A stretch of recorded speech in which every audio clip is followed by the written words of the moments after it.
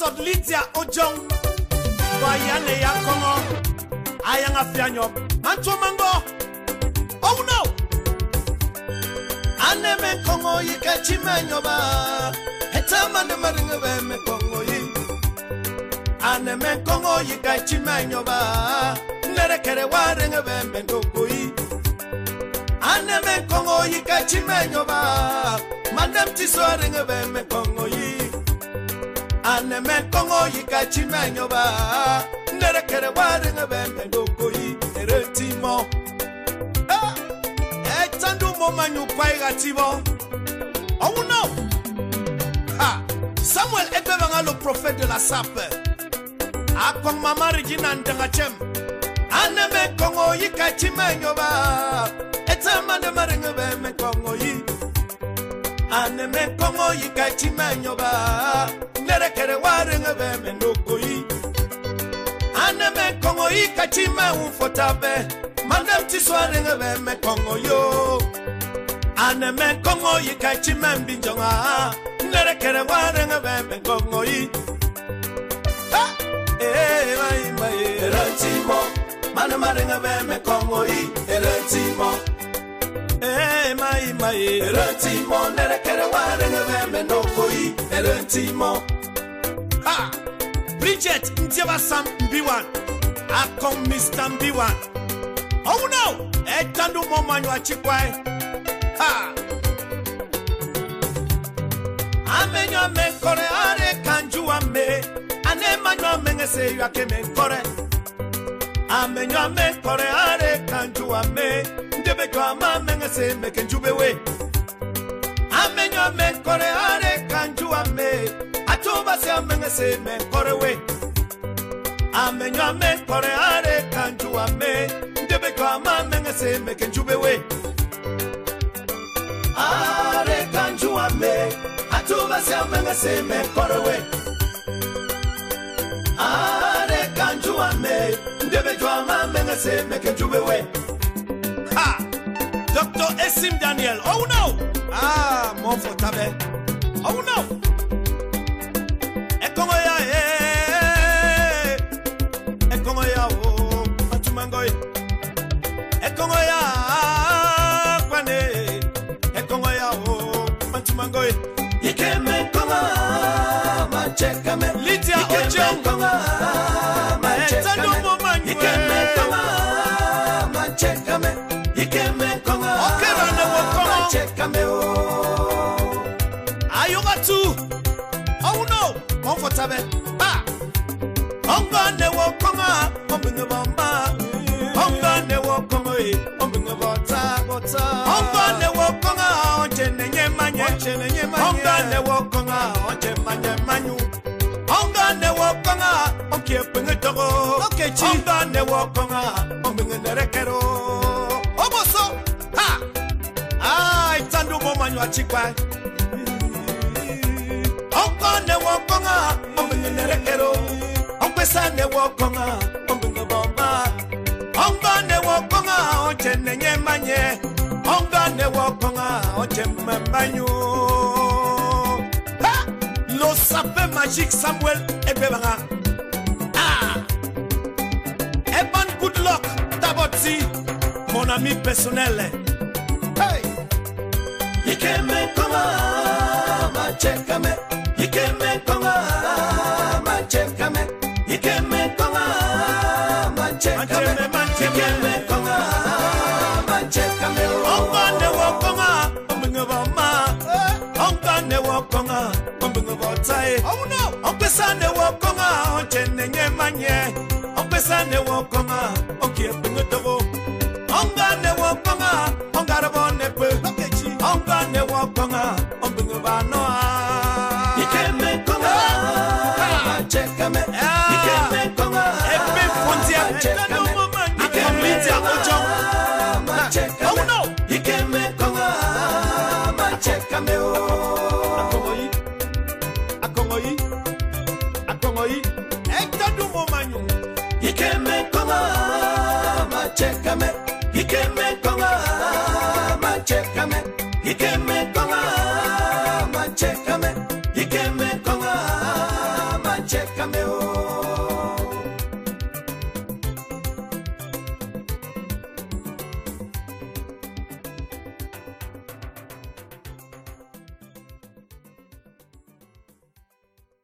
All right, so welcome to the Counter Vortex podcast. Once again, we're opening up with some music from a country that I would imagine that most of our listeners have not heard of, called Ambazonia. And we're with in the studio with Eben Egbe and Amy Dalton. The studio being my apartment, because we're podcasting. A group that's for the moment calling itself the Global Initiative to End the Cameroon's Colonial Conflict. Welcome aboard, Eben and Amy. Hi, Bill. Thanks for having us. Sure. Thank you. Mm-hmm. And maybe you could tell us, for starters, what language we were just hearing in the music. Oh, yeah, that is Bayang, one of Ambazonia's, I think, almost 200 different local languages. That is one of them, but that's a pretty big clan area in the southwestern end of Ambazonia. That particular language is spoken also in part of Nigeria, right? The Bayang language, and I happen to be of Bayang descent. Okay. Of Bayang ancestry. So, yeah, it's really good to imagine that your audience is partaking in our cultural experience, our cultural roots, things that came out of our culture, that your audience will get the opportunity to be part of this one vortex of this good music. And that's a Bantu tongue? Yes, it is a Bantu tongue. That's correct. Yes. And Amba is what I assume Ambazonia is named for the Amba people, or the Amba language? It is named for the Ambas Bay. There's a bay on the Atlantic coast, on the Atlantic coast of Ambazonia, or that part of Africa, that whole Atlantic coast where Africa turns from east to west. Right. Right there, that when you go further inland, that is Ambas Bay. And that is where the Ambazonian community, that's a beginning from Ambas Bay all the way to the Ekon River in the north. And that whole area has this, they have been kind of, the topology has been quite instrumental in shaping the place. So on the south, you have the Atlantic Ocean. Right. On the north, you have the Ekon River, which is one of the biggest rivers in that area. On the west, you have Mount Cameroon, or Mount Fako, as the locals like to call it, which is the biggest, highest mountain in West Africa. And on the east, you have the River Manyu, which is the biggest river in that particular area. So this community was kind of like, in ancient times, they were just cut off from the rest of their neighbors. And that both shaped their culture and even shaped the way their colonial history proceeded. Because the first people to colonize them would be the British. When the British would colonize them, or try to colonize them, because the Amba people hate when you say they were colonized by the British, because the British did not administer. The British declared to Europeans that we've colonized this area, but the people fought them until the time when the colonialism was over. So they reject the idea that they were colonized, because they're like, we didn't have any British governor here. We were fighting them. He was stuck in the in the bay there. And so, but the British had also colonized Nigeria. But between Nigeria and Ambazonia, they had this huge river, and they couldn't integrate it as part of their colony in Nigeria. The mount on the other side, it just made it difficult. And so when Germany finally got involved in colonialism later on, because Germany got involved in colonialism later than all of Europe, that's one thing people don't seem to realize. It was kind of, Bismarck decided, I am done with all these little German tribes running all over here, and he used force to create, by force, the German state. And when Bismarck did that, suddenly Europe woke up one morning and there was this huge behemoth in the middle of Europe. All these little countries that used to compete with France and everybody, suddenly all of them were in one country. And everybody was like, hey, we don't need to fight over colonialism, because then the global economy was driving on tropical crops. Today is oil. That time it was tropical crops. Right. And everybody needed them for the economy. Belgium had become the leader without... so-called Scramble for Africa. Scramble for Africa. That was where the rubber came to wire the United States and Europe. Without it, there would be no electricity. Without it, there would be no skyscrapers. Without it, there would be no cities.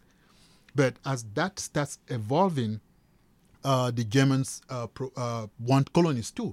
So the British and the French, who had earlier gotten colonies, decided we need to give the Germans some colonies so that we don't get a war over colonial tropical crops. And in that protest, the British were like, oh my God, this little territory that we have here, this Ambazonia, has been kind of difficult to manage, separately. So we'll give it to the Germans. We'll just give that to the Germans. Gotcha. And they gave that to the Germans, and the Germans combined that together with part of what is today Cameroon, part of what is today Central African Republic, part of what is today Chad, and they put it together and they created. Then, so first it was an English colony. Then Ambazonia was now part of the German colony of Cameroon. So that's the colonial history. And then eventually Germany lost the war. Once Germany, eventually Europeans World War One. World War One. Right. Europeans would go to Yeah. war anyway because of colonialism, because of colonial tropical crops. That was the tropical economy that Right. eventually they still went to war despite attempting to Right. mitigate not going to war. They went to war. Germany lost the war. They were like, you know what? We're going to take everything we tried to give you last time around here because we're trying to be nice. And so, of course, Cameroon was taken from the Germany, and of course, it was just natural that the split happened in some of the places where the pieces had been attached. So part of it was given back to Central African Republic, part went to the others, and then the whole of that part got given to the French, and the English part got given back to the British because they were like, you know what, these Germans have built some good plantations here, we can take that. And also remember, this is at the bottom of the biggest volcano in West Africa, so it was volcanic soil, plantations, some of the best coffee that the British were getting out of their colonial territory. Some of the biggest German plantations in all of Africa were built in Ambazonia because of the volcanic soil there. Okay, so what is today Ambazonia was at that time British. Southern Cameroon. So first it was the British colony of Victoria, then it became part of the German colony of Cameroon, and then when Germany lost the war, it became the UN Trust Territory, the League of Nations Trust, the League of Nations Trust Territory mandate yeah. under British administration, right, which they called British Cameroon at the time, and then a UN Trust Territory after the Second World War, and then like a UN Trust Territory, like all Trust Territory, including Palestine. All of them were supposed to be prepared for independence. Right. Yeah. So very much the same situation as Iraq and Syria, where it was divided between the British and the French after the First World War. That is very correct. That's what happened to... Yes, exactly. What Ambazonia coming under the British and the rest of Cameroon coming under the French. That's correct. That's correct. And then eventually the Trust Territories were prepared for independence, so Cameroon eventually got independence in 1960. And that was not, we have to remember, I cannot let down my Cameroon comrades who fought and died for it, that they became independent. What happened was that the French destroyed the independence movement in Cameroon. And when they realized that they had completely killed the Union of Cameroon People, which was the Communist Party in Cameroon, when they eliminated all their leaders, I'm not talking about jail, I'm talking about killing them. Then France declared Cameroon has gotten independence and gave power to the colonial administration. All the colonial staff that used to work for them became the new government, and the Minister of Defense was still the French soldiers that were still there.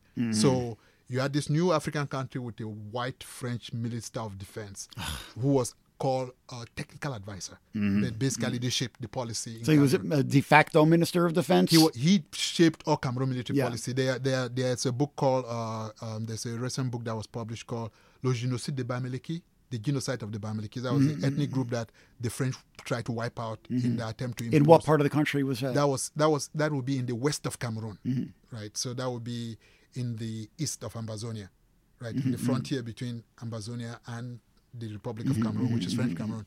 They basically, some of the first napalms that the French eventually used in Vietnam, they started it there. Wow. Some of the typical practice of burning villages in Vietnam with napalm, they were first practiced in the west of Cameroon. The history of that shock, of that war that ended in the 1960s, if you can call it, is still vibrating in the west of Cameroon up to today. That is why you probably, if you're following the news in Cameroon, you hear that last week ago there was this huge uproar when the Minister of Information said, you know, the Bamilekes as an ethnic group, he said, they are acting like the arrogant Jews who got the Germans to kill them all. He said that. Charming. Yes, he said that. And everybody was like, you didn't really say that. Which ethnic group is this? The Bamilekes. They were the group. It just happened that by accident they were very popular. So the movement for independence took a lot of roots in that community, right? And so the French decided that the best way to do it was to split, divide and conquer, make them the enemy, and then attack them. And that's how it went. There's a book called Le Génocide de Bamileke, just came out 2 years ago. There's a book called... Published in France? Yes. There's a book called La Franc-Afrique, la plus grande scandale de la République, which was written by Véchaf in 1989.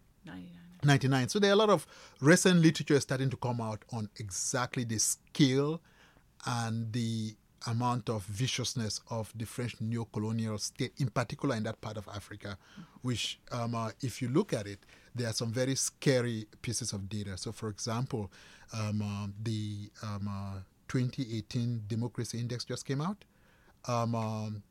23 countries that form what is called Franc-Afrique, 19 of them are... Francophone Africa. Yes. Yeah. But it's beyond just being that they speak French. It's also the politics, right? Yeah. 19 of them... French sphere of influence. Exactly. Yeah. 19 of them are in the bottom rung of that democracy. That they fall as some of the most authoritarian countries in the world. If you look at the Uppsala Institute data on crisis, that is basically conflicts in the world, about 30% of all conflicts in the world are happening in one of these countries. So think about it. The Franc-Afrique territory accounts for 5% of the human population, but 30% of the world war, of the human wars that are going on.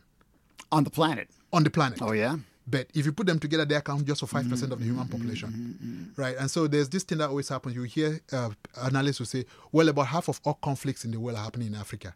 You need to ask what part of Africa those are happening. Because once you zoom in, you suddenly realize most of them are happening in, other than Sudan and Somalia and I think one other one, all of those are all happening. Well, Nigeria, quite obviously. Nigeria has a conflict, but that is a different kind of a conflict. It's not Central African conflict.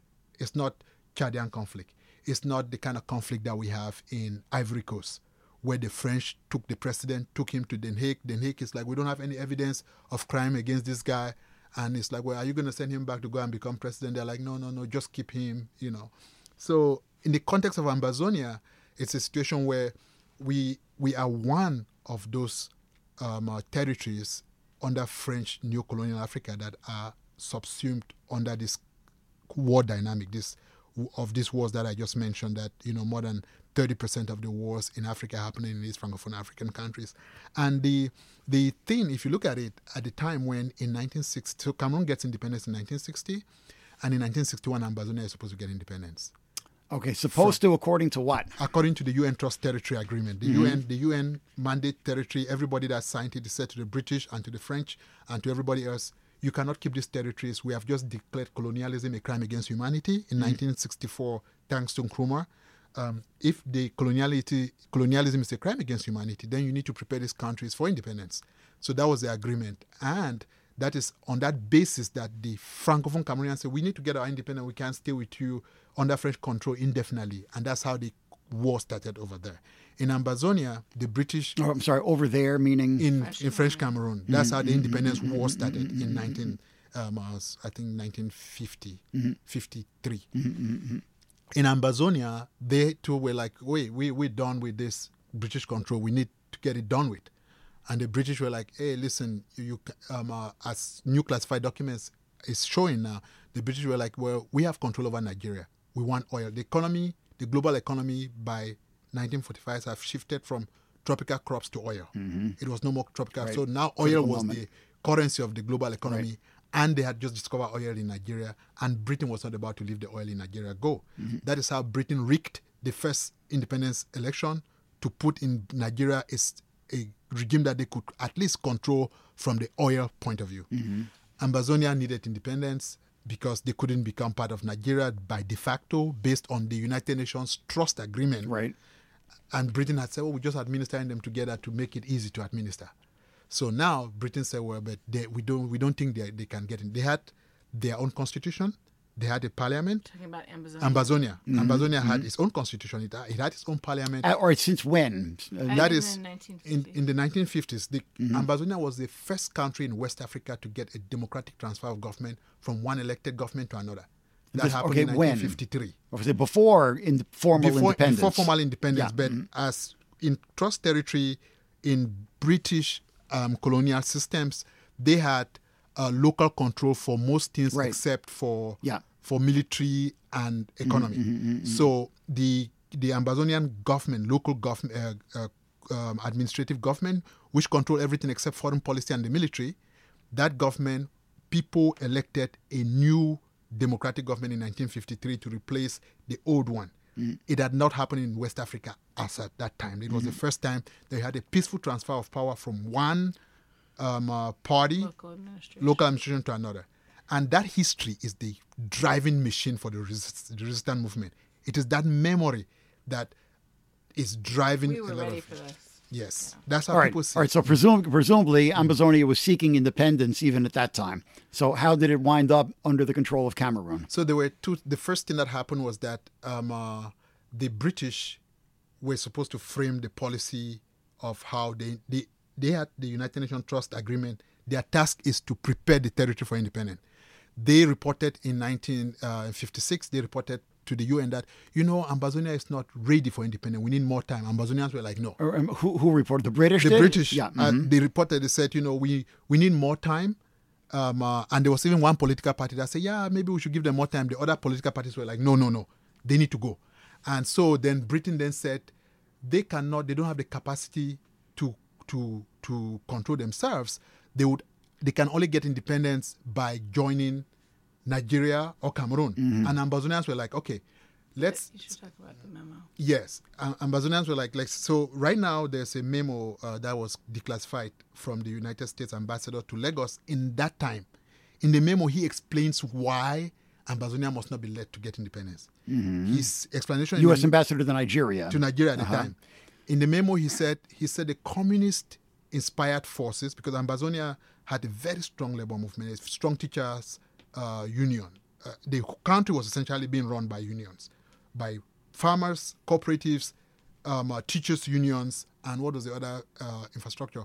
And they had public works. That's how the ministers, everything was built around those three institutions. And so, and Kwame Nkrumah was then leading the movement in Africa. Of Ghana. And so they struggled, the UPC, which was fighting for Cameroon's independence, used Ambazonia like their base, right? Most of this is where these activists from Cameroon, they would run over to Ambazonia to protect themselves from the French who were killing them over in Cameroon. And so Kwame Nkrumah visited there, Sékou Touré visited there. In the memo, the American ambassador said... Sékou Touré of Guinea, who was the person that challenged the French openly, most powerful way. The American ambassador said the connection between Sékou Touré of Guinea and Kwame Nkrumah of Ghana, this connection, this communist-inspired connection was built up, was created in Ambazonia, which he called the Southern Cameroons. He said, in another circumstance, it would have been a great opportunity for these people to get their democratic rights. But under the circumstance, it would be a threat to stability in Nigeria and in Cameroon, where communist-inspired forces have clearly already lost. Right? That's the memo, declassified memo. And then there's also another memo too from the French provincial delegate who was based out of Cameroon, and also the British, I've forgotten his name, the guy who was the British governor for Nigeria. He wrote a book where he explains why Britain made the choices that they made to try to... Okay, so the choice was that Ambazonia was not to become independent, but why union with Cameroon as opposed to Nigeria? Okay, so this is the thing. Britain had been running Ambazonia as part of... They said for administrative reason, to cut administrative costs, they were running Ambazonia on behalf of the UN, but as part of a single administration under Nigeria. Right. And so then at the UN plebiscite, the Ambazonians said, we want independence. They're like, no, we're going to say you get independence, but you're going to continue administering yourself by either becoming part of a confederate state with Cameroon, where you keep your constitution, they keep their constitution, but the two of you work together in one country, or you join Nigeria. We refuse that you get independence. You cannot get independence. All right, so they opted for a confederal union with Cameroon. With Cameroon. And there was another important factor under that. There was also the discussion in Africa at the time that said, it's true that the Europeans messed up with us. We should start rebuilding a new Africa that undermines all the European borders that were created. That conversation was very deep in Ambazonia, saying, we need to be able, as Africans, to forget about the boundaries the way the Europeans framed them and create a new future for ourselves. But the African Charter said, to avoid too much wars in the continent, every country at independence, their boundaries must be frozen. Right. And Nigeria, that means that in 1960, when Cameroon got its independence, its boundaries were frozen. In those boundaries, there was no Ambazonia. And so when Ambazonia got its own independence, its own boundaries, of course, were frozen. But the UN had proposed that you can either only get your independence by joining that or that. And they were like, okay, we're going to join them as a federal confederate state, which means that we're going to get a lot of our autonomy, institutions. So let me guess, this promise was betrayed. That promise was definitely betrayed because the way the UN tried to make up, say, oh, don't worry, there's going to be a confederacy conference after the voting that will bring the British, the French, Cameroon, and Ambazonia to design a new grand plan on the step-by-step combining of the territories. The Ambazonians were like, okay, no problem. The day after the election, after the plebiscite, where they said, okay, we're not joining Nigeria, we're joining over here. This was 1960? 1960. The British handed portfolio over to Cameroon, and the Cameroon army marched across the border. Ambazonia had only a police force because the British were maintaining the military.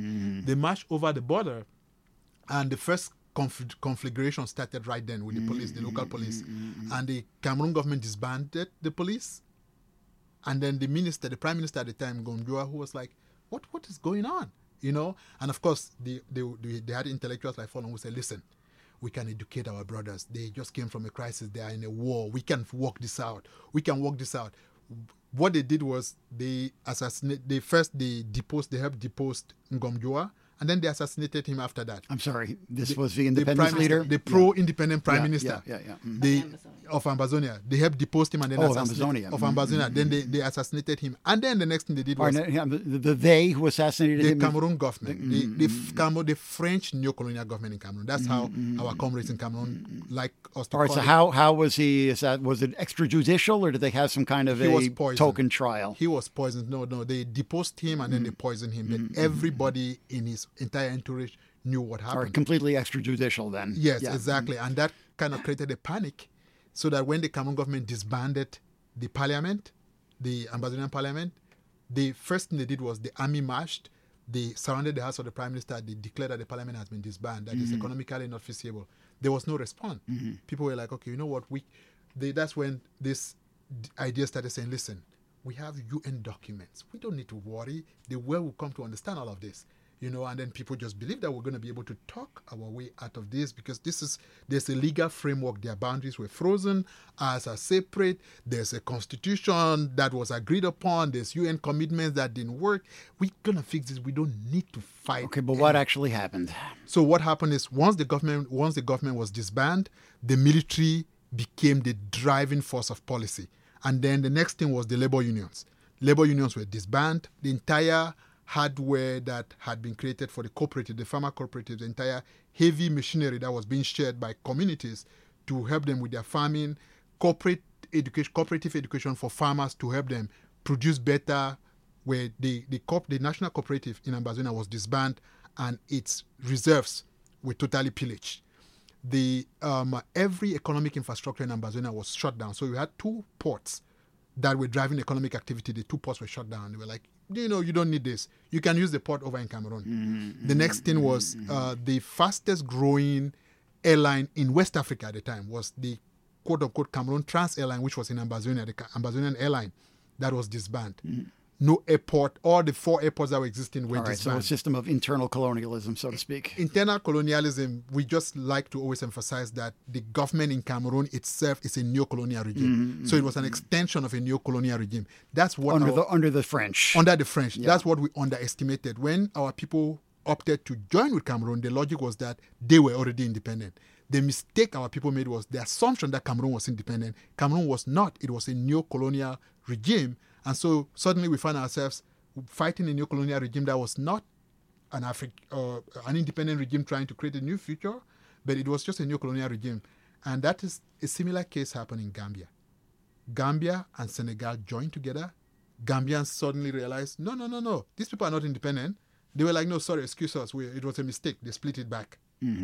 So once Ambazonia realized the military was the boot. And again, the Senegal under the French and Gambia, former British colony. That's correct.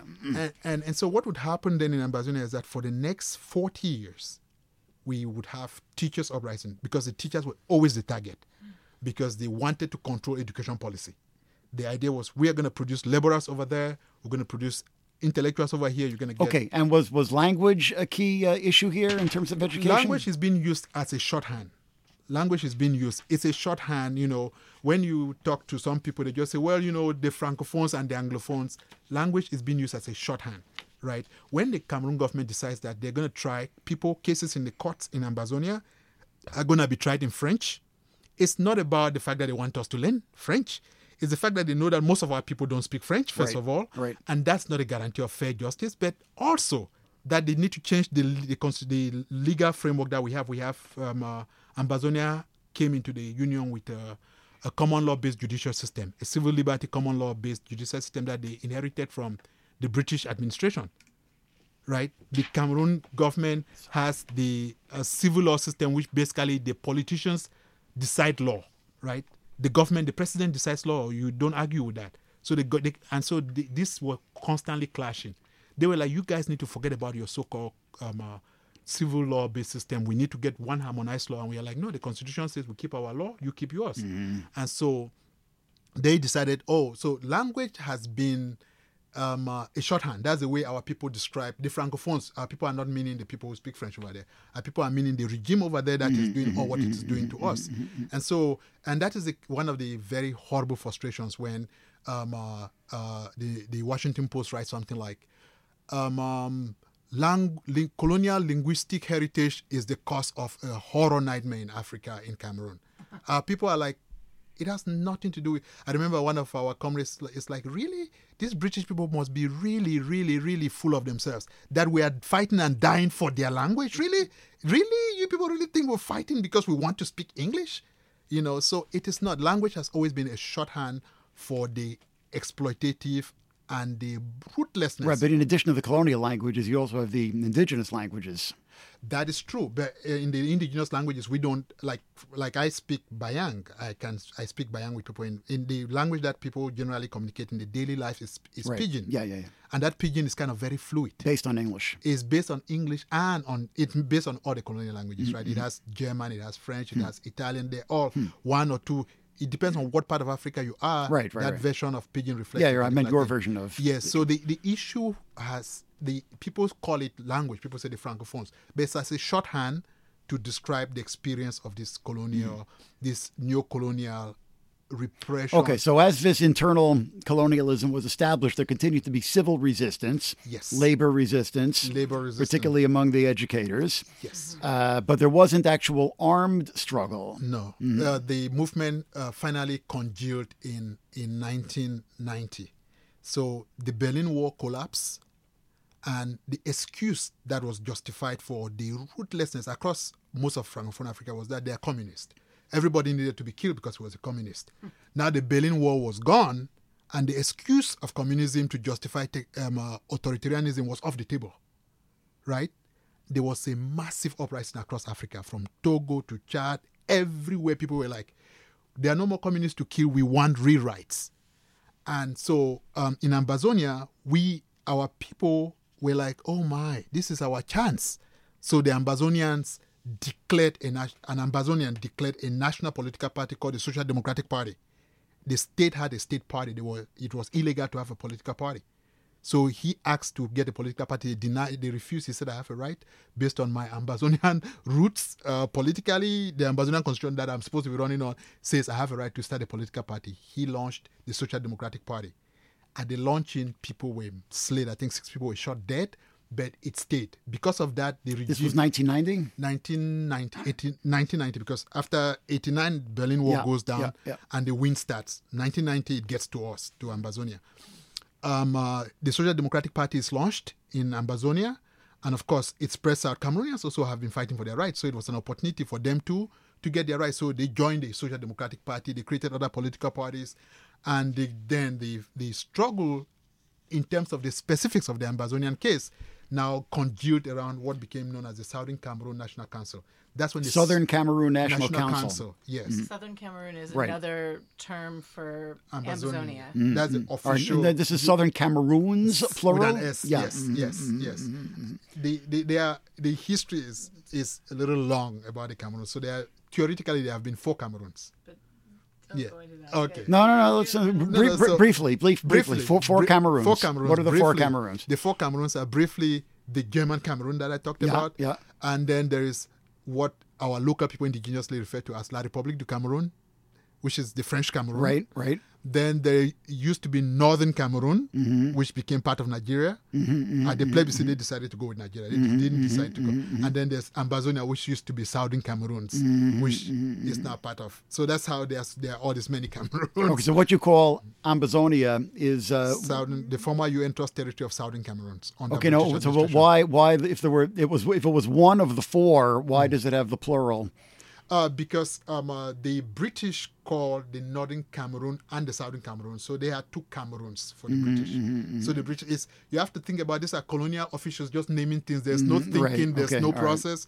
So the British were like, we have 2 Cameroons. We have the North and the South. So we have Southern Cameroons and Northern Cameroons. Okay. And then there's Cameroon, La République du Cameroon, with the French were like, the difference between our own and yours is that we call our own in French. All La right. République. So the struggle begins to reanimate in 1990. In 1990, that's when it goes from being labor unions fighting, teachers cooperative fighting, to a movement that is starting to bring everybody around the table as an organized movement with a political agenda. Before it was teachers always fighting to protect their students. It was lawyers always fighting to get access. So that was when the Southern Cameroon National Council is created with the slogan, the force of argument, not the argument of force. Because they were like, we have the law in our side. There's no point for us to fight anything. So an unarmed movement, a civil movement. Unarmed movement. It stayed like that, and it finally, thanks to that movement, the SDF, the Social Democratic Party, got a lot of boost in the community. The Cameroon government finally gave up and decided, okay, people can get their own parties. What we're going to just do is that the government is going to create a lot of other parties and then corrupt elections and all Okay, of so that. by this time, the dictatorship of Paul Biya Is in full blown. had been established. Has been established in 1982. So Paul Biya gets back to Cameroon in 1975 after he had marched in France against Cameroon's independence. So they sent him back. They're like, yeah. He was part of the Or so he had been an opponent of independence. yeah, he had been in France. What the French did once the UN had declared that colonialism was a crime against humanity, the French response was to get former colonial people from all over their former colonies to march in Paris and say, we think we are not ready. We need a little bit more time. Okay, for so the how did French. he manage to come to power then if he had this reactionary position? The thing is, this thing you should recognize is that in most of former Francophone Africa, as opposed to former Anglophone Africa, where you had at independence the movement became in charge, in former Francophone Africa, the movement was wiped out. So he or the former guy who was president before him was the colonial governor. He was the assistant colonial governor behind the white guy. The white guy changed and gave him presidency. Paul Biya marched in France against independence. The French are like, this looks like a good boy. They sent him back to Cameroon. And In he came 1980. he came in 1975 and he was made prime minister. He just came and he was cabinet minister. Quickly, he was made prime minister. And then in 1982, that president, the president that was there before, Amadou Ahidjo, started thinking of himself like, I've been long around to be able to disobey the French. He started making some moves. And the French were like, oh, this guy. They took him out. And they replaced him with Paul Biya. With Paul Biya. All right, so when you say the French replaced him, I mean, this was all kind of machinations behind the scenes? kind of Yes, so thing? this is what they did to him. They invited him to France. Because that's the same, if you follow this, it's kind of a script, right? The president of Niger says, we need to figure out Niger needs to be on the table when you discuss uranium from Niger. The French are like, you need to come to Paris. The day he entered his plane to go to Paris, there was a coup back home and he was no more president. Ahidjo started saying, Cameroon needs to diversify its economy. Oh, so what did the uranium exploitation in Niger have to do with Cameroon? It's a script. That's the French script. It's the same script. So Bartholomew Boganda in Central African Republic said, we need independence. He's shot dead. Yeah. The president of Togo says, we would be with you, but we just need to get our own currency. He too is shot dead. Right. Or is there uranium exploitation going on in Cameroon? In Cameroon, there's uranium exploitation. It's not as big as in Niger. Right. But there is uranium. There's oil, everything. All the oil. All right. So the old president was called to Paris to ostensibly to talk about dividing up the uranium. He was called to Paris to talk about oil. And when he got there, the French doctor, quote unquote, that was working for the government told him that he was sick. That I need you to sit here. You need to rest a bit. Just give the guy your post for a few months, and then when you're done, you can go back and take it. And he was a former colonial. He's no smart guy, right? So he was like, yeah, I'm president. I'm going to go back. So once the other guy took power, they were like, we think you're fired. And so he flew back like, I think I need to be president back. They told the other guy, tell him to get well. That's how he died. He ended up dying in Senegal in exile. The former president. The former president died in Senegal. That's when Paul Biya came to power, 1982. 1982. He came to power in 1982. All right, so there had never been a period during this whole, from independence on, there had never actually been any kind of legitimate democratic... In Cameroon, no. Never. In Cameroon, the UPC, the Union for Cameroon's People, which was the pro-independence movement, all of its leaders, so Felix Momier was killed in Belgium. He was the leader, the brain behind it. You have to remember, Cameroon has a problem. Killed in Belgium. Yeah, he was poisoned with another extrajudicial assassination. And then Yobe was the leader back home. He was also killed. They killed him in the bush because they declared him a terrorist against the legitimate government of Cameroon, and they killed him. The French troops. There's the whole book where you have French soldiers testifying about the killings in Cameroon, like how it happened and the napalming of villages and schools and agricultural centers. This was in what period? That is 1950. Yeah. When it intensified. Independence struggle. Yeah. Yes, to, in fact, the Cameroon independence struggle continued up to the last Yobe Robin was killed in 1972.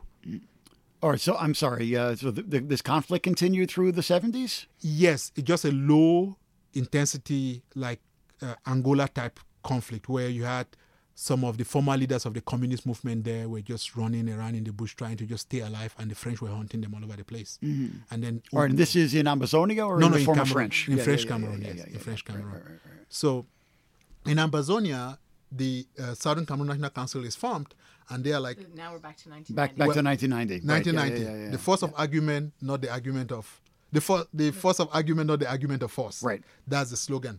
They continued... So a nonviolent movement. Nonviolent movement. That is its principle. And everybody, nobody... It didn't occur to any of us, like student leaders, that somehow there was any logic to using force to defend ourselves. And you were there at the time. I was there. I was a kid in 1982 when he became president. But by the time I got to... When the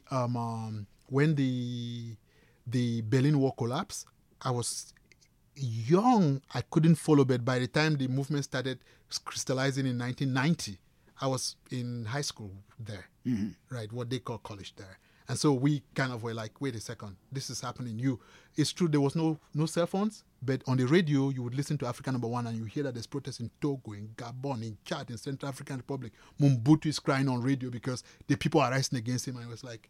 In what was then Zaire. Yes, why are we waiting? Democratic Republic of Congo. Yeah, so once this is the 90s, the Southern Cameroon National Council is formed, their slogan is set up and their politics continue. The movement stayed like that. It stayed on this non-violent pace, and the idea was that we're going to lobby the world and eventually we'll have to talk about this. That stayed until the problem that the Cameroon government had was the issues of the courts, especially. The teachers were constantly fighting. Every year you had the government would try to change one new law, teachers will oppose, students will oppose, and there will be a couple of students killed. That's how, some of the people who were in exile would sneak back into the country to help the students organize. The students will need help with technology because the internet had come, but people on the ground didn't know. People will go down there. And then one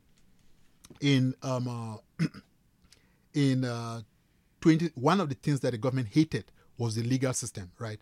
Every time they would seize land from this community, the people would take them to court and to court and to court and to court. So who was seizing land exactly? The government would try to seize plantations. The Cameroon neo-colonial government. Yeah. For example, when the oil was discovered, they built the oil in Amazonia. That's where the oil was discovered, which accounts for more than 60% of the external money that the country gets from foreign. So when did the oil exploitation begin? What decade? Oil exploitation began in 1980. but they built a pipe over to French Cameroon to carry the oil to French All right, so Cameroon. there was a lot of land grabs from local There was farmers. a lot of land grabs for and oil development. for oil development, but not only that, the government also wanted to seize the plantations, right? Because the plantations remain a big economic thing. The government wanted to seize the plantations. Growing what? What were they growing? The plantations were growing a lot of cash crops, Coffee. coffee, the chocolate industry just freaked out, cocoa, bananas also, a lot of bananas. All right, and the government was taking this land and giving it to their cronies kind of thing? The government was taking the land and giving it to their cronies. The problem was that those communities, they gave the land, when the Germans seized the land to them, the Germans said, we're making a plantation, but you still own the land. So when the government was like, no, we're this is taking going it back a century now. Yeah. The government said, we're taking it back. The people are like, well, you can take your plantations. The land is still communal land. We don't know how to grab land. So the communities were constantly fighting. And the court was the theater of the fight. And so the government... In Ambazonia. Yeah. So the government decided we need to get rid of this Anglo-Saxon legal system, this civil liberty-based legal system, so that we just don't have to deal with this craziness. And that decision was made in 2015. That late? About the legal system. The education system in Ambazonia is still Ambazonian, the teachers' union. It's totally under assault, but it's okay. Still So there. the very early on, the parliament was dissolved back in 1960s, but Yes. but they kept their own judiciary. Yes, and the until just 3 years ago. Even 3 years ago, that fight they didn't completely win it. What they did was But I think it has to be stated that it's not just that they kept these institutions, but that the people fought and defended them. Well, this is where actually the focus was. The focus was not in armed resistance. Focus was even not so much only a little bit in electoral politics, but it was focused on defending these civil institutions that had a great deal of control over people's day-to-day lives.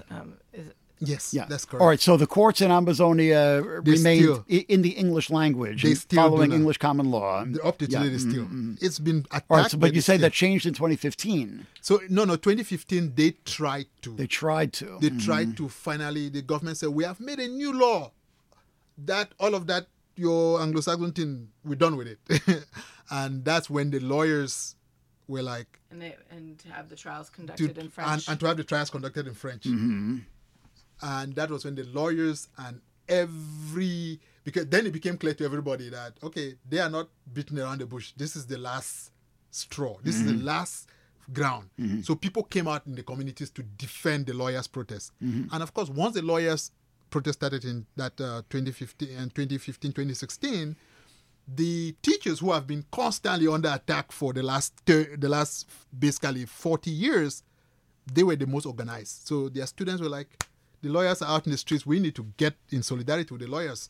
The teachers were out. The students were out. General strike. Indeed. Yes. In 2015. Yes. They call it Ghost Town.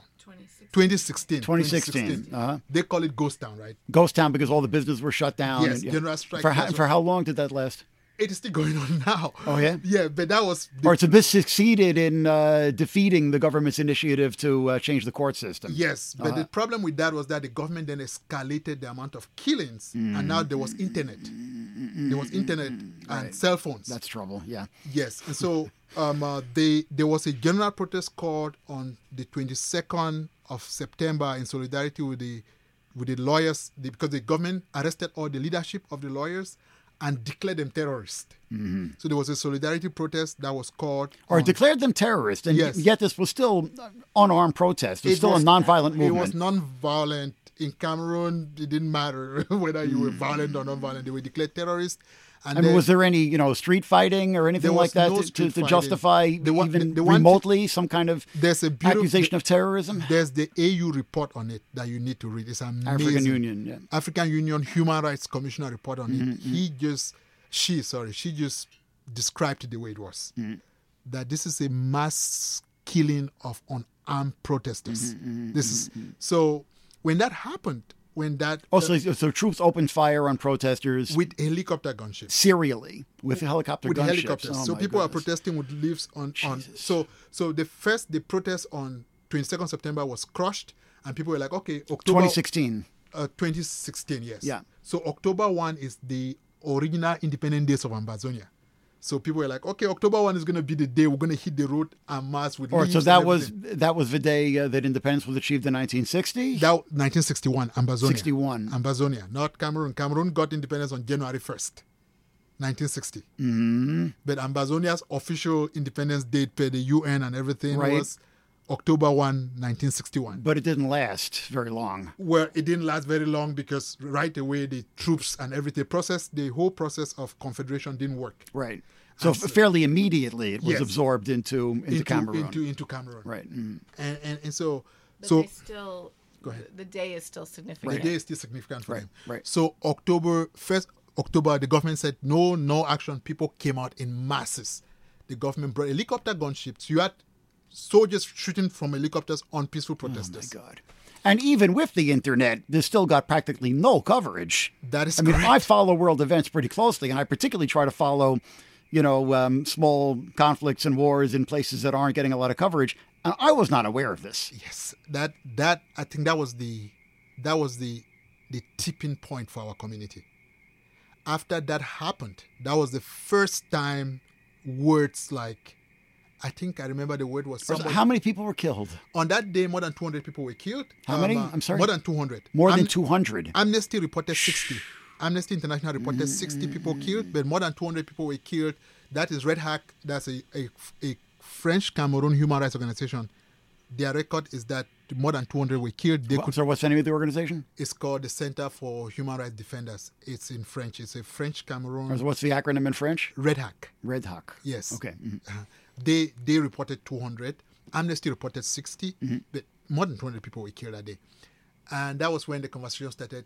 We cannot let this happen again. And some communities decided, we've had it. We're going to defend our community with force. That was the beginning of what has become today called, the armed struggle in Ambazonia.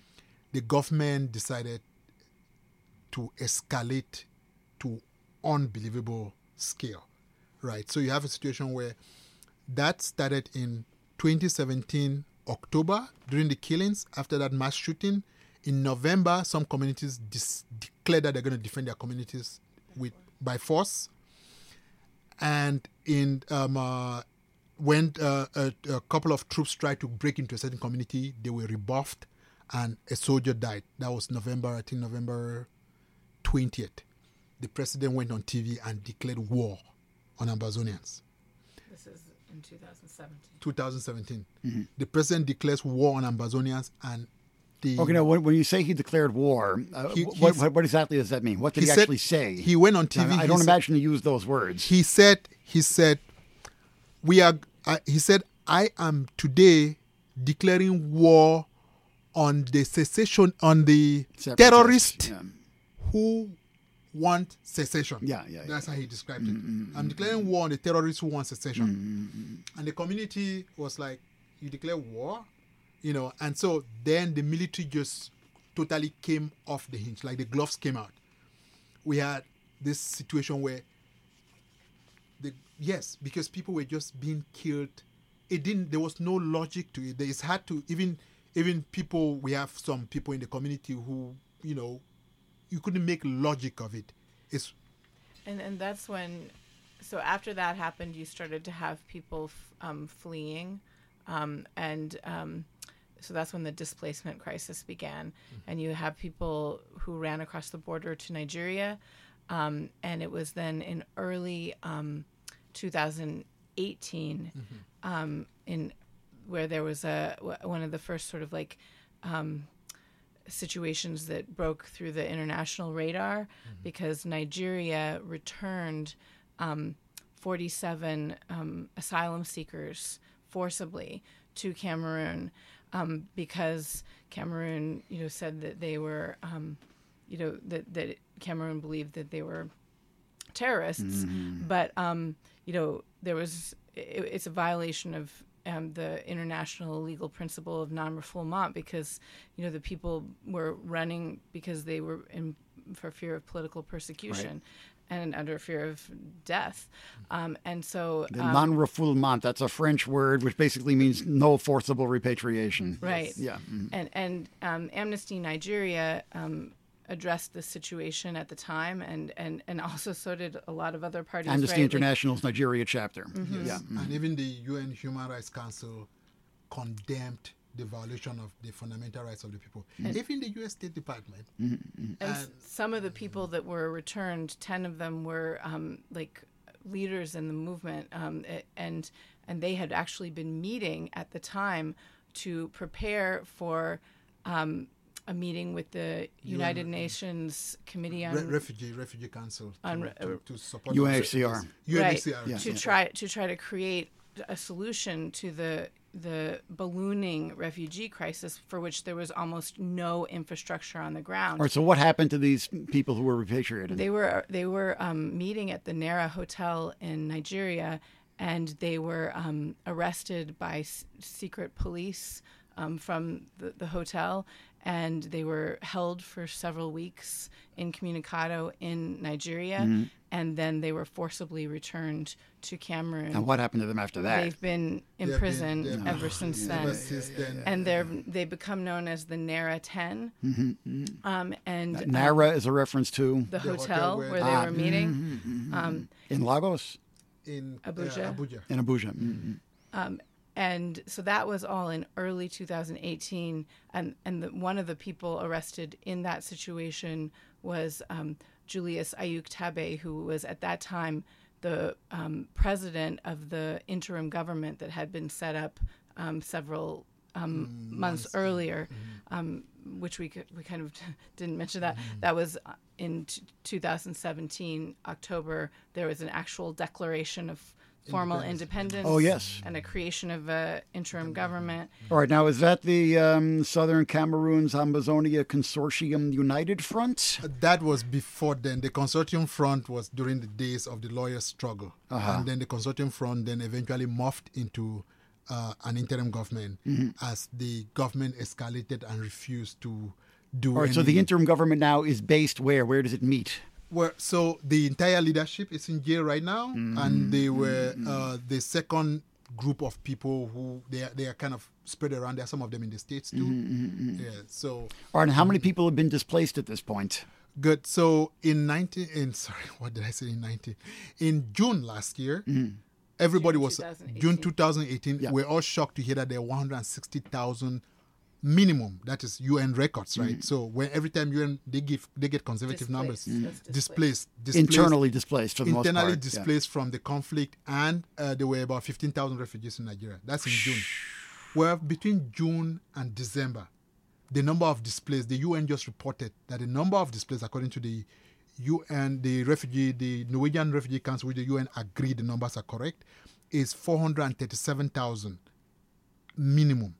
So within 5 months, we had almost a tripling of the number of people being displaced. If you divide that by the time duration and everything, it is the UN, OSHA, the head of OSHA said at the UN Security Council reporting, she said this is one of the fastest growing human displacement conflicts in Africa. If you do the numbers, it is the fastest human displacement conflict in the world. And that is fastest growing human displacement conflict in the world. And so you have a situation where right now the scale of the violence, right?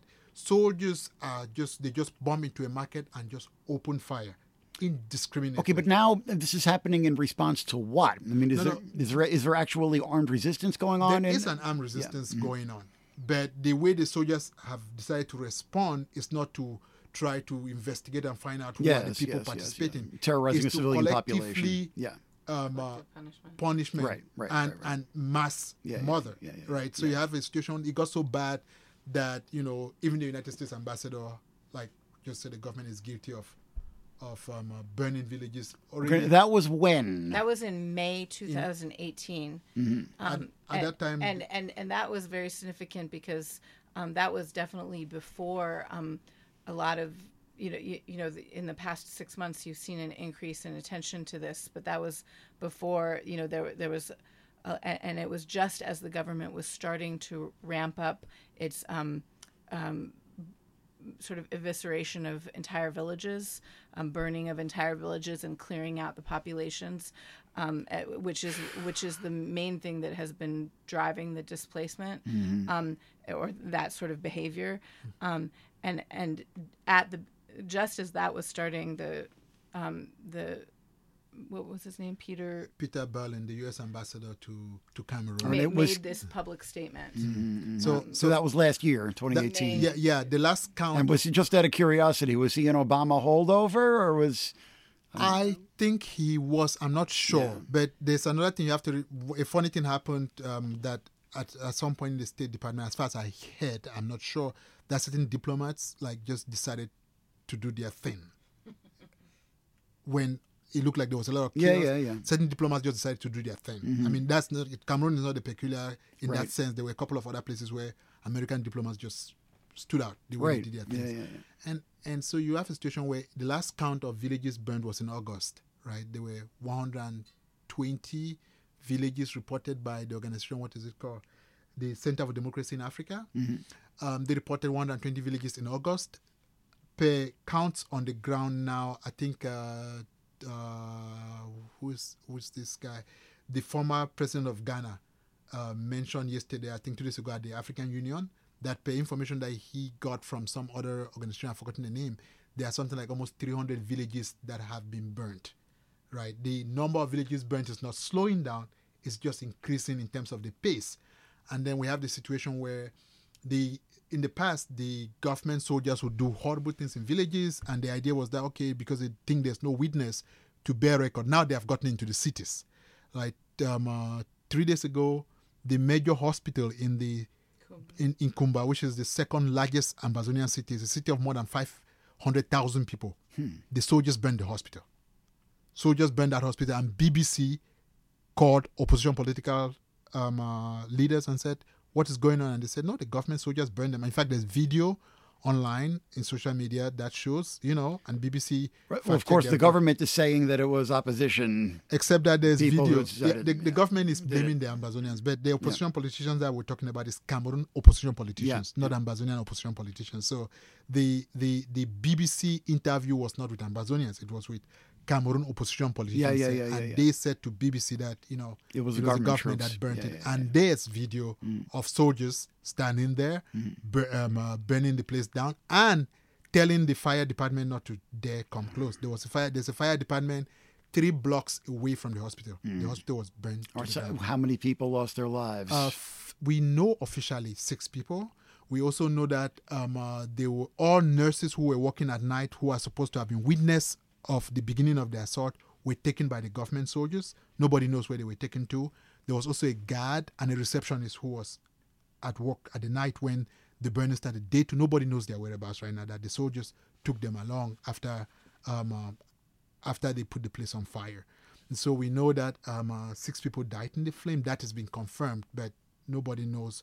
It's going to take a little bit of time before the exact number of people who died in the flame is certain, but we know for sure that 6 patients died in the flame. And of course, and the BBC, when the BBC did their report, they mentioned 3 people. I know that I think not New York Times, there's another paper, The Guardian, mentioned I think 6 people. The Guardian report on the flames. So, but a lot of people have heard this situation narrated according to the government's kind of messaging, which is, basically the government just blames the Amazonian fighters for everything, and it's this sort of complete disjuncture of realities that is an everyday thing where like on a daily basis there are these sorts of crimes being reported by within grassroots social media sphere, being checked by grassroots human rights organizations on the ground that we trust, and then the government is purveying those people are using a bullhorn, right? Yeah. And the government is got like a a satellite in space, like just metaphorically, right? The metaphorically. equivalent, right? Yeah. And is working with, a half dozen PR firms, with global influence, and is saying, the resistance fighters did this. Well, they're not saying even resistance fighters; they're saying that it's protesters or So they've been some good coverage, right? So like the Washington Post did an article 2 weeks ago in which they interviewed people. Every one of the people they interviewed said the government is burning our villages. We're running, people testifying. Or so where are the displaced going? There are two places they're going. The ones that can make it to Nigeria are going to Nigeria. Most people are running away from villages and staying in the forest. Right? Unfortunately, if you run into a village and stay in the forest, if soldiers meet you in the forest, then you're just dead. And the soldiers are not like staying on in the village. They are going through in the forest looking for people. Right. Some people, a bigger chunk of the people have escaped to French Cameroon because in the cities in French Cameroon, there have been mass arrests in the capital, but there have not been any killings of Ambazonians happening. So a big chunk of people are running over there and in Nigeria. So those are the two places where people are displaced going. And there are a lot of people in the bushes, though. A lot of people are staying in the bushes because they are afraid to go to the city, because they're afraid that between the city and safety, there's just no, people are worried that they're going to get caught up, trying to come. And the soldiers, it's not like they check anything in terms of the way they respond. But going back to what I was saying about like this disjuncture of narratives, I mean, this is the crisis that we have right now, is that we like the grassroots is saying what is going on, and a different reality is being purveyed, in the halls of power. And so this is a big, I don't know if it's okay now to go into the campaign work that we're doing. Absolutely. Because this is the reason that we have pulled together this coalition to issue a letter to the UN Human Rights Council, which is about to meet here in New York. Which is about to meet. Actually, it meets in Geneva. Oh, okay. Starting in about a week and a half. On February 25th, it convenes the 40th session of the UN Human Rights Council, and a group of 15 organizations sent a letter on February 7th to the UN Human Rights Council asking them to act during that 40th session by mandating a fact-finding mission to Ambazonia, because and the reason this is necessary is because the Cameroon government, the High Commissioner for Human Rights has twice requested access to investigate the crimes that are being reported to that office. And the Cameroon government has said no. Okay, twice. Sorry. So what? How would a fact-finding mission be different from what's already been requested? Well, there are two. The way that the UN system for crisis works is that between council meetings, if there's a crisis, the commissioner can ask for access. Most of the time, countries tend to refuse without too much consequences. But when a fact-finding commission is mandated, if you refuse them access and they base their report on information that they get from different sources, the report is standing, right? You cannot. So right now, the Cameroon government can debate with, the Guardian wrote a paper, this is a genocide. The BBC did a documentary of about 40 villages that were being burnt, in which they showed that there were soldiers burning the villages. The BBC did that. The New York Times has been kind of wobbly, but, the Washington Post have done quite a couple of writings. I mean, they don't, they keep running around the language issue, but the facts of the crimes have been pretty nice, properly reported there, So in that context, in that situation, a fact-finding mission, mandated fact-finding mission, think of it like the next level of accountability. And once it happens, like we have from experience, whenever it happened, the violence went down because the people doing the violence immediately knew there's going to be accountability, right? So in Myanmar, when the UN said, listen, the commissioner wanted to go there, the Myanmar government said, no, you can't come here. Then there was a fact-finding mission mandated, and they were like, no, we're not going to give them visas. And the fact-finding mission was like, no problem, we're going to do our report without. And they were like, no, come. At least we'll get an excuse to question some of your data. So that is like the next level of, the possible way the international community and the fact-finding mission would have the possibility to establish, because right now we have human rights organizations reporting information that the government is debating the accuracy of the... Well, not even debating. Or not debating. Yeah, and outright ignoring. Ignoring, right? But when a fact-finding mission, a UN fact-finding mission gets to get in there because, for example, villages being burned, you really don't need to be on the ground to know that villages have been burned. You just use satellite images, you'll be able to locate a lot of them, especially since you have data of the list of villages that were burned and where they are located. So the Cameroon government understands that kind of a thing. So a fact-finding mission, we hope, would be the beginning of the break of the violence, to put a stop to the violence, just like it happened in Myanmar, in Sri Lanka. When a fact-finding mission was mandated, the violence went down. In Burundi, when the UN mandated a fact-finding mission, the violence went down. In Myanmar as well. So the history is that every time the UN mandated a fact-finding mission, the violence on the ground went down, which is a priority for the coalition right now. Of course. Yeah.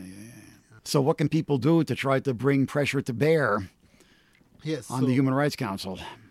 Yes, so there are about 3 different ways people can support that process. It's true that the United States is not inside the United States quit the Human Rights Council. Yeah. But the fact remains that the Cameroon government is heavily reliant on multilateral funding, which is mostly dominated by the United States. So if, for example, the U.S. Congress, if people were able to call their Congress people and say, listen, we are Congress, the U.S. government just cut military aid to Cameroon 3 weeks ago. Oh, yes? They reduced it. They didn't cut it completely, just reduced it. If people are able to push for the U.S. government to take a firm stance, say, listen, no more U.S. funding for a government that is known to violate human rights, which the United States government say, we're reducing your aid because you are known for violating human rights. It's like, okay, why are you just reducing it? You might as well just cut it according to U.S. law, right? So in that respect, in terms of the United States, I think people getting their elected officials to know that they are concerned about the crisis and that they want the international community to take a firm stand, that even without the United States being within the Human Rights Council, within the United States just taking a stand would be a game changer in that respect. Even for the members of the council that are trying to do the right thing, that would be empowering for them. Right. Yes. All right, so that's one. Yes. And of course, that's the Human Rights Council is the one. The other one is that we're calling for Senate to invoke the Global Magnitsky Act, which says very clearly. I'm sorry, which act? It's called the Global Magnitsky Act, which the Senate passed. The rule for it is that the majority leader, the Foreign Relations Committee chair, and the majority leader, both of them need to just write a letter to the president saying, we want you to invoke it, and it's automatic. That's why that was the thing used for Saudi Arabia last time because of the killing of Khashoggi. So if the Senate is able to invoke the Magnitsky Act, that would mean that the Cameroon government would automatically, immediately, be cut access to a lot of U.S. military support on the spot. Which, sorry. And when you're done. Yeah. And so that is like a primary focus because it is on the spot. It is exact. The consequences of the Global Magnitsky Act are very detailedly defined. It's not just like, for example, the Foreign Relations Assistance Act of the United States says the U.S. cannot support a government that is known to commit human rights violation. But it doesn't say how, it doesn't say where, it doesn't say when. But the Global Magnitsky Act has very, very detailed, specific things that must follow. It says the Congress writes to the president. After, I think, 60 days, the president issues Congress a report, a detailed report, arguing why the government has to still support such a regime. If the government does not issue that, that's automatic that all funding gets cut. Cameroon is about to get for this year, I think it's $48 million is projected as money that they would get like bilateral aid immediately. That is excluding the money that they get through the World Bank, which the U.S. is the highest donor, the IMF, which the U.S. is the highest donor. So, but we know that when the United States took the same stance against South Africa, it was the beginning of the end for the apartheid regime. So those are two things that are relevant to people in the United States in particular, but people all over the world can help, with the campaign we were discussing about the UN Human Rights Council. I think the best way to suggest that people try to help with that campaign is just to be aware of it and spread information about it. And we're working on putting up a website. We haven't gotten it up quite yet, but it should be up within the next few days. It's Global Initiative 3C.org. Why 3C? Oh, three Cameroons. It's just that is the Global Initiative to End the Cameroon's Colonial Conflicts. Right, Yeah. those 3Cs, right, gotcha. Yeah. So, but that's just where we're going to put information. Global Initiative 3C.org. Yeah. And that should be up imminently? Yeah, and within the next few days, it should be Great. up. Knock on wood. Where this is a ragtag effort here, but there's also, I think you can search on that you can watch all three of the press conferences that we did last on February 7th, on the day that we delivered the letter to the UN Human Rights Council. I think the easiest way probably for your listeners to access the archives of those press conferences is to go to the Facebook page of the Southern Cameroon Broadcasting Corporation, which is a grassroots movement media organ that was formed, by diaspora communities, following as a response to the government cutting internet access. When did they do that? When did they that cut was in internet access? 2017. And they've never restored it? Well, since then, they have never restored it fully, right? It's constantly coming and going. Since then, internet... Okay, and we're talking about just for Amazonia, not for all of Cameroon. No, not for all of Cameroon. Internet was cut for one. It's the longest internet blackout in record right now. For that particular one, it was cut sustainably for, I think, 4 months. 4 months or 5 months or so. But if you search on the Facebook page for the Southern Cameroon's Broadcasting Corporation, you should be able to access. There was a press conference in Geneva, there was a press conference in Johannesburg, and there was a press conference here in New York City. There's also a media activist, Joe Friendly, in the United States, who he recorded the press conference here in New York and put it up on his YouTube channel. So that's another way to watch the one in New York. Where did the press conference take place? It was at the Church of the Covenant, which is about a block away from the UN. Right. And we were very grateful for their hospitality of our effort.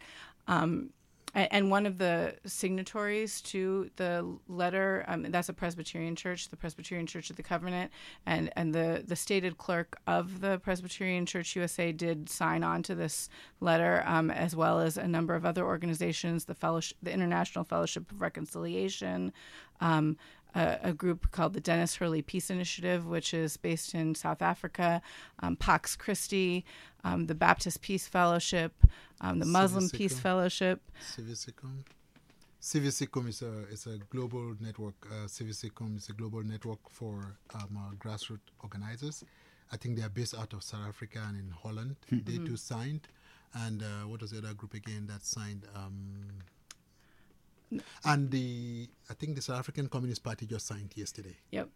And actually a bunch of others that we're blanking on right now. And all that information will be up on the website that we mentioned briefly. And it would really help us. I mean, as you mentioned at the beginning of this talk, this is a very sort of a situation, a struggle that a lot of people don't know about.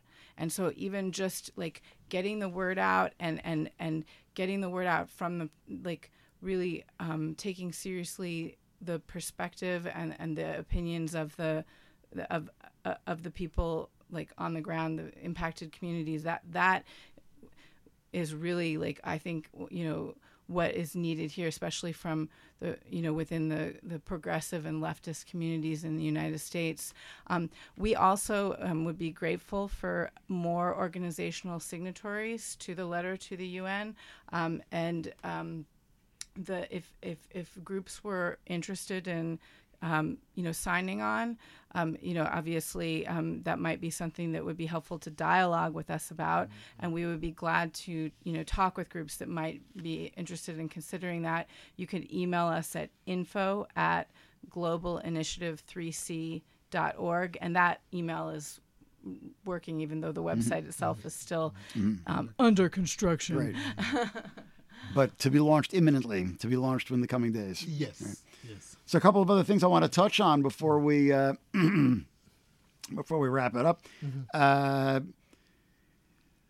Cameroon is actually getting a lot of, or has been until recently, getting a lot of military aid from the United States. I believe there have even been U.S. military advisors on the ground there. Yes. Officially fighting Boko Haram in the north of the country. That's correct. Which is kind of an unrelated war to what's happening in Ambazonia. That's correct. That's correct. I think there are two things happening in that particular situation. So Boko Haram is a Nigerian group. Yeah.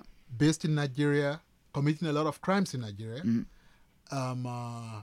But what seems to have happened is that sometimes they have crossed into Cameroon a couple of times and committed some awful crimes in Cameroon. But the majority of its crimes are committed in Nigeria. And so what seems to be happening is that it's a paradox that most of the funding to fight Boko Haram is not going to Nigeria, it's going to Cameroon. And Chad. And the only thing that binds Cameroon and Chad together, as opposed to Nigeria, is that these are two French neo-colonial regimes that have been on the spotlight in terms of their human rights violations and all kinds of things that have made them pariah of international donors and all kinds of things. Well, there's plenty of rights violations going on in Nigeria as well. That is correct. And I would imagine that they need the money less, given that they've got a lot of oil, where those two countries are poorer. That is correct. Yeah. The thing, I was talking to somebody and he said to me, I just think it's just business for the people who trade on the military hardware, because the Nigerian military marched in Sierra Leone during the war in Sierra Leone and imposed a ceasefire. Boko Haram we cannot pretend that Boko Haram is as powerful as the Sierra Leonean army and all the fighting parties. Yeah, but a guerrilla insurgency is kind of a different situation. That is true. Yeah. That is correct. This is another thing. The Nigerian army marched on Liberia and took down the guerrilla insurgency there. I don't think it's lack of trying for lack of trying that they've been unable to pacify northeastern Nigeria. I agree, and that's why I'm thinking that if the issue was stopping Boko Haram, then you would think that most of the advocates for aid and military support for stopping that would be concerned with Nigeria as opposed to Cameroon, which is secondary. It's sad that, unfortunately, this is what has happened in northern Cameroon. Some of the most outrageous crimes of recent human knowledge happened in northern Cameroon by Cameroon troops pretending to be wanting to fight Boko Haram. Right. They in October, was it in October? They shot this woman, 2 women, a toddler, and a baby. The BBC now is saying that was a few years ago, right? 2015. But the video went viral in July of 2018. Yes. So this is the situation where it has become like, it's almost, if you look at it, it's almost like the Cameroon government has difficulties paying everybody else except the army. Right? The Cameroon army, when you look at it, there is no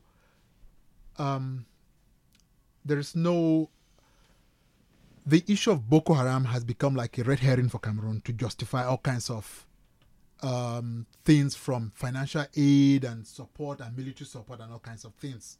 That 3 days ago, what was that? There was a report of helicopters that the Canadians supposedly gave them to fight Boko Haram that were being used to attack Ambazonian villages. Yeah, I don't doubt it. So the concern that people have is not that Boko Haram is not a serious thing, is that it is being used like a red herring. It's a serious problem that needs to be discussed in the area involving Nigeria as a central part of that conversation, not Cameroon. I would imagine that the abuses which the military is committing in the north of the country, I imagine there's an element of Islamophobia here, and fearing that the local populace may be supporting Boko Haram, however unrealistically. The North is mostly Muslim and the South is mostly Catholic, I would imagine. That is correct. Yeah. The question then becomes, if the community up in the North would support Boko Haram, they will be the ones hurting, right? Boko Haram has never attacked anybody in the south of Cameroon. Right. It's only the Northeast that are suffering this impact. So it's a horrible thing that they are getting it from both sides. They're getting hurt by Boko Haram, and they're also getting hurt by the military. Always how it works. So it's a very unfortunate situation. It's a really, really, really sad situation. And that's why we're working with Red Hack to highlight the human rights situations in northern Cameroon. Right. Red Hack is the internal the Nigerian Cameroon. The Cameroon Human Rights Organization. Red Hack.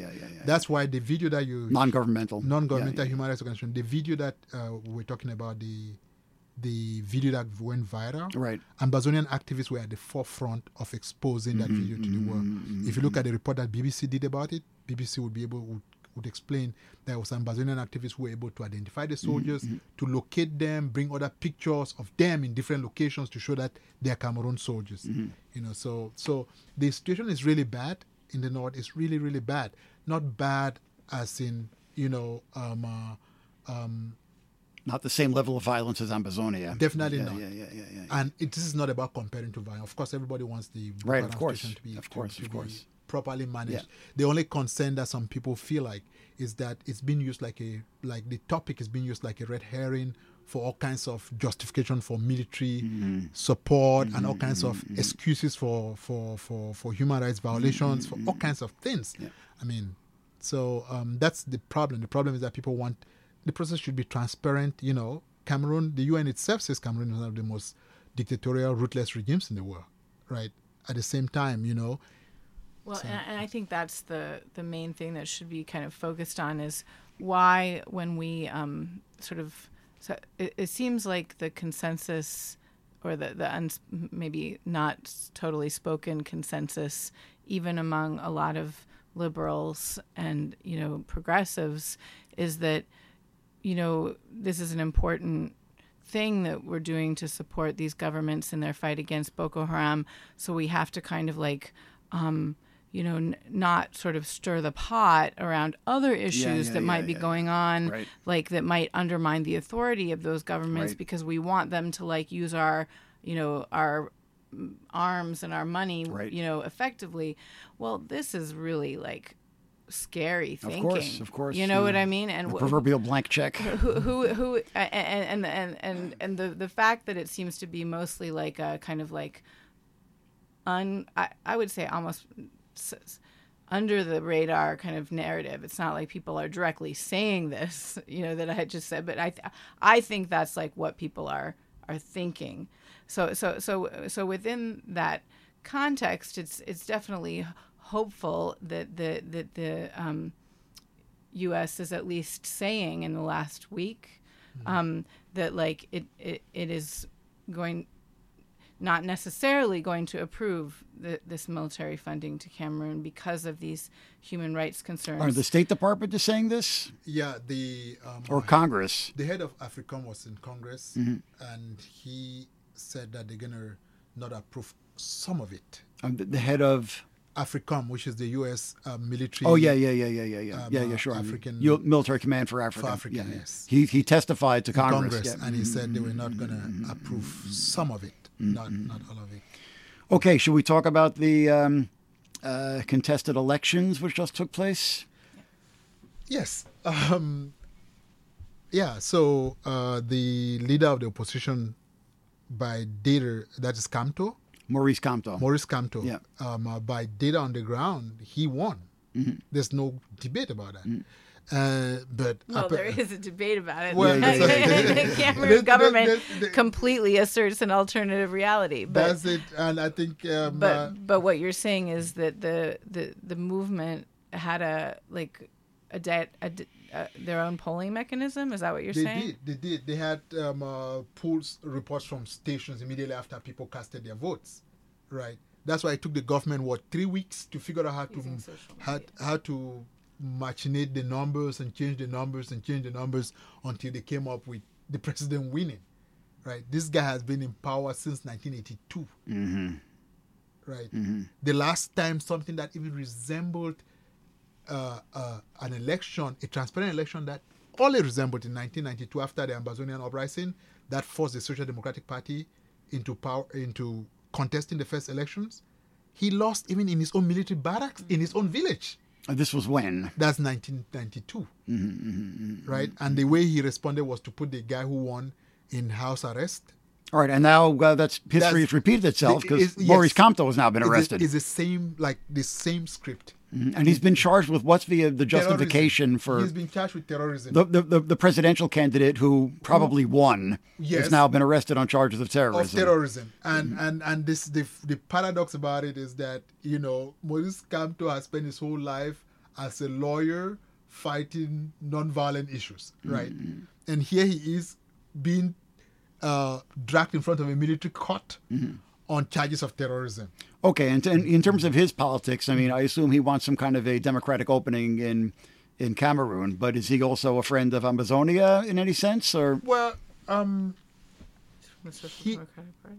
No, he's not from the Social Democrat. He's from the Movement for a Revival of Cameroon. I think that's how you translate MRC. He does say that at the time, he said if he won, we're going to sit on the table and discuss the issues, right? He doesn't like the conversation about, is there any treaties between us? Are we not supposed to countries? Because the argument that most Ambazonians make is that we came together in a handshake. There was no treaty, and without a treaty, we are in the kind of situation like Lest Timor with Indonesia because of the lack of a treaty. East Timor and Indonesia, where you just take advantage that you have a military might to impose your will on us. Right. He did not quite agree with that conversation, but he said if he won, there was going to be an opportunity for us to sit around the table and have a conversation about what is going on. And he has openly condemned the government for the scale of the violence. Well, good. He's definitely a great person in terms of if he had won, there was a lot of hope. A lot of Ambazonians had hopes that at least the killings would stop. At least there will be a beginning of a conversation that would open up possibilities for maybe resolving the conflict, even if it is several years down the road, but it would be the beginning of the end of the humiliation, of the abuse, of the dehumanization, of the exploitation, and of the theft. But unfortunately, we are where we are with him. From the Bamileke tribe? Yeah, he's also from the Bamileke tribe. That's why that guy attacked him. The minister attacked him and said, they're arrogant people. Remember, I just explained, I don't want to be repeating his words. The Bamileke tribe is the one that a while back in the interview, Eben was talking about the French forces massacred in genocidal proportions. In the independence struggle. During the years right before, because they had a base of communist-influenced organizing there that was deep in and French strong. Cameroon, right? Yeah, in the western part of French Cameroon, right? That it borders on the area that we call Ambazonia, and so the tribe there is called the Bamileke, and Kamto is from that. So they sort of straddle the border between former French and Ambazonia. Yes, and we Ambazonians have a lot of people of Bamileke ethnicity, both people who are originally Ambazonian and also people who during the War of Independence ran away for safety in Ambazonia because Ambazonia was not part of their independence war, and so it was a safe zone for people who ran over. And it is very, very depressive to watch what is happening to them again. Right. All right. So this is where this outrageous comment that was just made about Hitler and the Jews. Exactly. Who exactly said that? The Minister of Communication. And the reason he said that is that this guy won elections. Elections were taken from him. And how dare he protest peacefully on the street? How dare he call for a peaceful protest? He must be very arrogant to call for a peaceful protest for the theft of an election that he won. I mean, think about it. It's just mind. All right, so it's the Minister of Communication who made this comment in relation to Maurice Kamto. That is correct. And said that he was acting like the arrogant Jews who provoked Hitler. Yes. Provoked Hitler to kill them. Exactly. And he didn't only end there. He said, and that's how they too are going to get killed.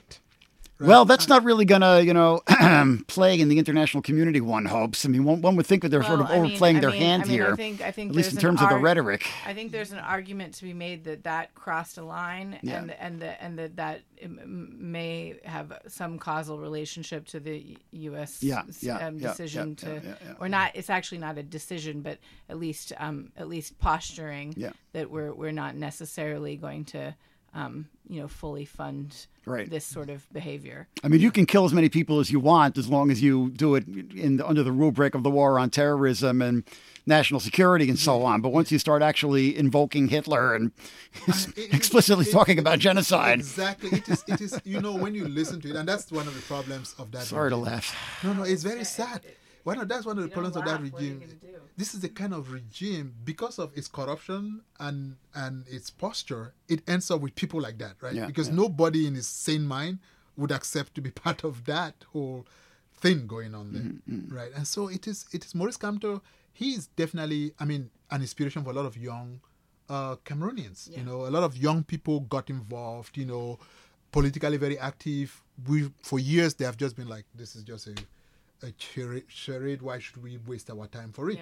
And then he came and he was a professor at the university, a renowned lawyer, and he articulated his visions and all this stuff. And people really, took it seriously and really hoped to make a difference. And I think the Cameroon government was shocked at the sudden change from total lack of interest to politics to 100% large people showed up for elections. The government wasn't there. The government just expected everybody to be like, oh. And so when that happened, it kind of changed the game for them. And they had to respond the way they respond.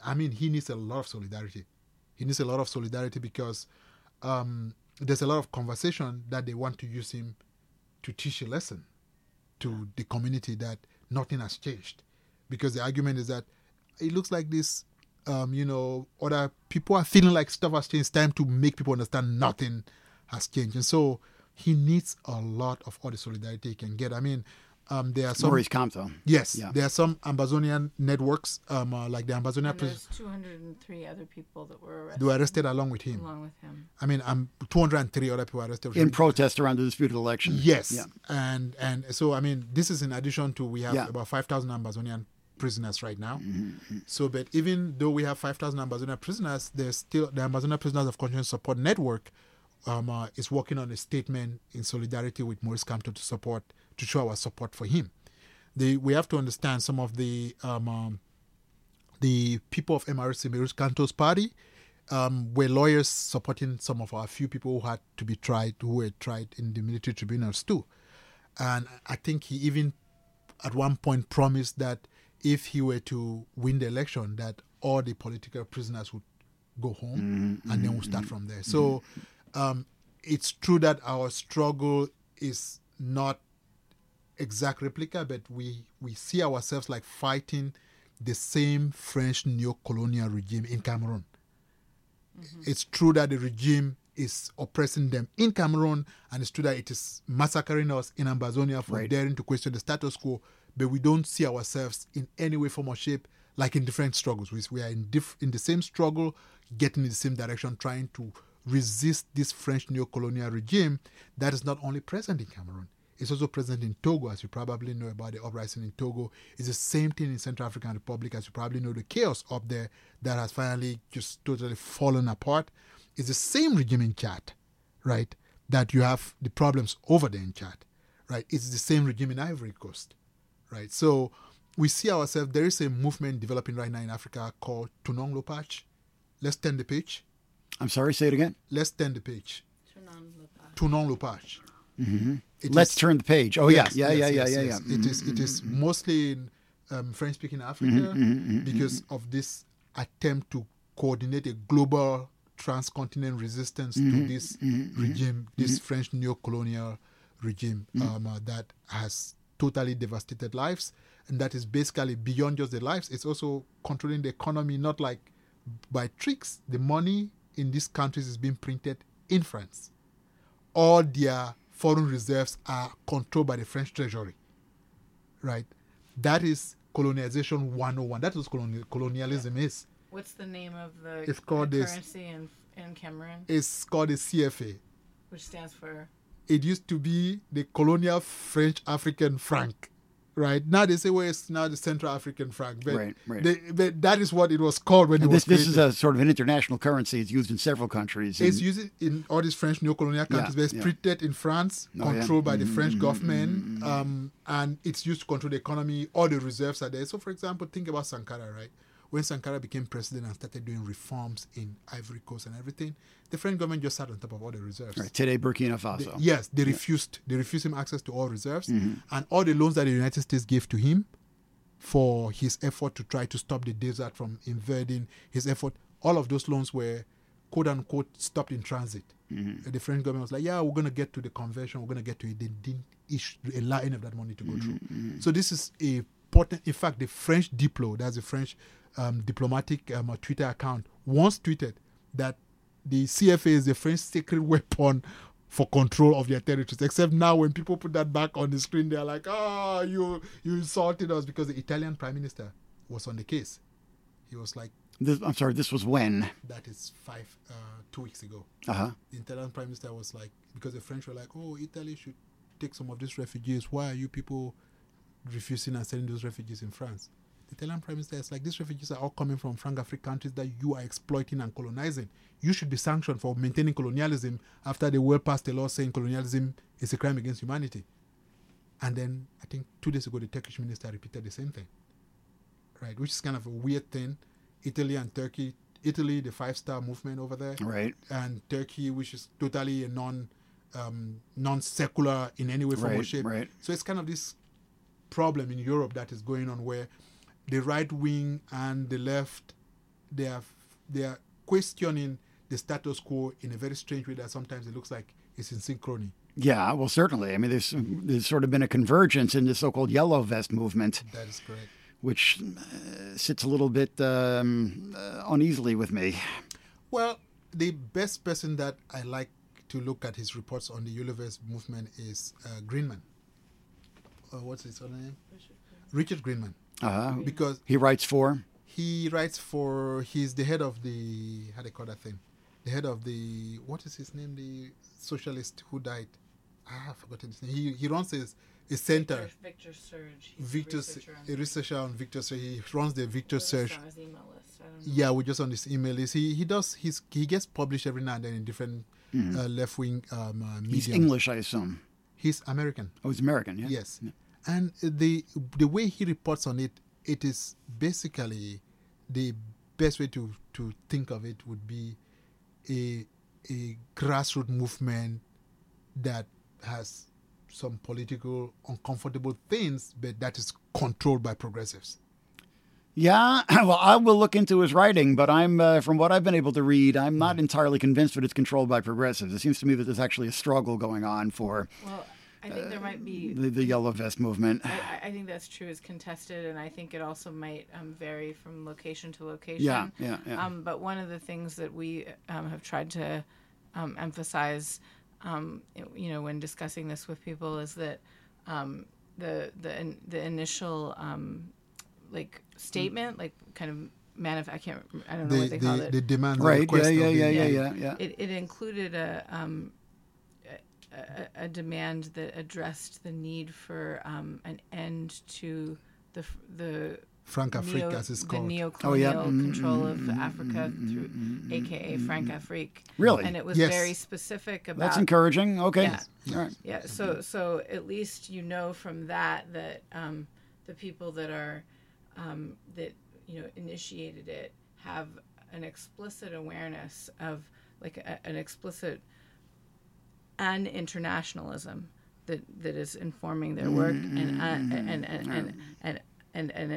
Well, I just hope they're going to be able to that continue to be able to control the narrative while it seems like some ugly xenophobic elements and so on have gotten on board. That is true. That is true. I guess the way to look at it is, for example, in Nantes, where Richard Greenman is, in Nantes, they told the right wing that you cannot participate in our protest. Right. Yeah, I'm aware of these struggles going on. Yeah. So there is a struggle, but I think the idea is that these origins were not the right wing backlash. Right. Its origins were progressive origins. It's just that the right wing is trying to co-opt it. Exactly. All right. Well, we're getting a little bit far afield from Amazonia here, but anything else we want to say?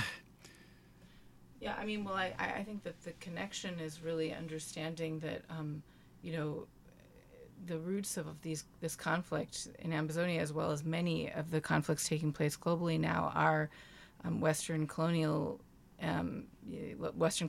European-driven colonialism, which has just been replicating itself in different forms, and we need to, even though the politics may be messy, and the politics is definitely complicated in Cameroon, it's definitely complicated in Amazonia, but we need people to sort of push through that complexity and not be silent, and stand up for these situations. This is why we crafted the letter to the UN Human Rights Council, because it should be a no-brainer. We should be like, if people on the left, if people in the progressive sphere in the U.S. were not being silent, which is a thing that we challenge ourselves to, right? Well, then we should be getting floods of emails of people saying like, hey, yes, tell the UN Human Rights Council to take this action. I can sign up for that. Like, our organization can sign up for that. Like, are there things that make you uncomfortable? Are you worried about Boko Haram? Sure, let's talk about that. But like, why can we not? That should not be an excuse not to speak up for these people right now who are saying, in every way that they are able to say, we are being massacred. Mm-hmm. Like, so what's the response to that? Like, and we have to remember that this is all happening within the context of the history of colonialism. And so it is all of our responsibilities to speak up in this situation. The situation arguably was created because the UN turned a blind eye in 1961 and allowed this, backroom politics to go on, in eviscerating the hopes and expectations of the Amazonian people. We can't let that sort of ignoring of it be the way that we interact now. Yeah. All right. Well, there's been a tremendous, paucity of coverage about this whole struggle in the outside world. I don't have to tell you guys that. And Americans in particular tend to be a little bit provincial about the outside world, and if a situation isn't getting a lot of media coverage, and B, if there isn't direct U.S. involvement, and in fact there is U.S. involvement, as we've stated in Cameroon. Mm-hmm. But if there isn't a real heavy-handed direct U.S. involvement, people tend to their eyes tend to glaze over a little bit in this country. So it's one of the things we try to do on the Counter Vortex is try to raise awareness about conflicts like this. So I really, really, really want to thank you folks, Eben Egbe and Amy Dalton. And I hope that this podcast has at least contributed a little bit towards raising some awareness about the situation in Amazonia. Thank you. Thank you very much. We really appreciate the time and the opportunity. Pleasure's mine. Thank you. Epi Fontier, Asod Lydia Ojong, Wayane Yakomo, Ayanga Fianyo, Manto Mango. Oh no! Aneme Kongo Yika Chimenyoba, Hetamane Maringa me Kongo Yi.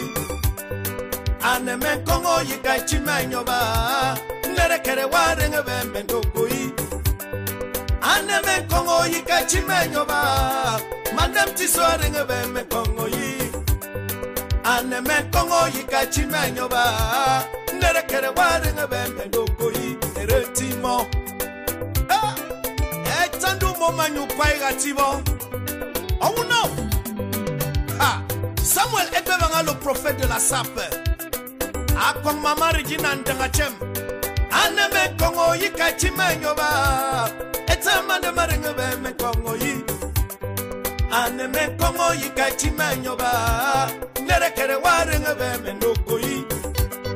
Aneme Kongo Yika Chimenyoba Fotabe. Madam Tiswaringa me Kongo Yo. Aneme Kongo Yika Chimembi Jonga, nere kere warenga bembe ngongoi. Ha! Mai. Erantimo. Mana marenga bembe ngongoi. Erantimo. Mai. Erantimo. Nere kere warenga bembe ngongoi. Erantimo. Ha! Bridget Ntiaba Sam Mbiwan. Akong Mr. Mbiwan. Oh no! Etandu momanyo achikwai. Ha! Amenyo menkore are kanju ame. Ane manyo mengese yu ake menkore. Amenyo menkore are kanju ame. Ndebe kwa ma mengese mekenjubewe. Amenyo menkore are kanju ame. Atoba se mengese menkore we. Amenyo menkore are kanju ame. Ndebe kwa ma mengese mekenjubewe. Are kanju ame. Atuba se mengese menkore we. Are kanju ame. Ndebe kwa ma mengese mekenjubewe. Ha! Dr. Esim Daniel. Oh no! Ah, mon fotabe. Oh no! Ekongoya Ekongoya oh Matumangoy. Ekongoya kwane. Ekongoya oh Matumangoy. Ikeme konga machekame. Lydia Ojong konga machekame. Ikeme konga machekame. Ikeme konga okerane wokonga machekame oh. Ayogatu. Oh no, comfortable. Ah, Onga ne wokonga, ombinga bamba. Onga ne wokonga, ombinga bota. Onga ne wokonga, onjene nyemanye. Onga ne wokonga, onjemanye manyu. Onga ne wokonga, onkiepenga togo. Onga ne wokonga, ombinga nerekero. Oboso, ha. Ah, itandu momanyo achikwa. Onga ne wokonga, ombinga nerekero. Ompesa ne wokonga, ombinga bomba. Onga ne wokonga, onjene nyemanye. Onga ne wokonga, onjemmanyu. Ha! Lo sapin magique Samuel Ebebanga. Ah! Eban good luck, Taboti, mon ami personnel. Hey! Ikeme konga, machekame. Ikeme konga machekame. Ikeme konga machekame. Ikeme konga machekame. Onga ne wokonga, ombinga bama. Onga ne wokonga, ombinga botai. Oh no. Ompesa ne wokonga, onjene nyemanye. Ompesa ne wokonga, onkiepenga togo. Onga ne wokonga, ongarabone kwe. Onga ne wokonga, ombinga banoa. Ikeme konga machekame. Ikeme konga machekame. Ikeme konga machekame. Oh no. Ikeme konga machekame oh. Akongoyi. Ekadu momanyu. Ikeme konga machekame. Ikeme konga machekame. Ikeme konga machekame.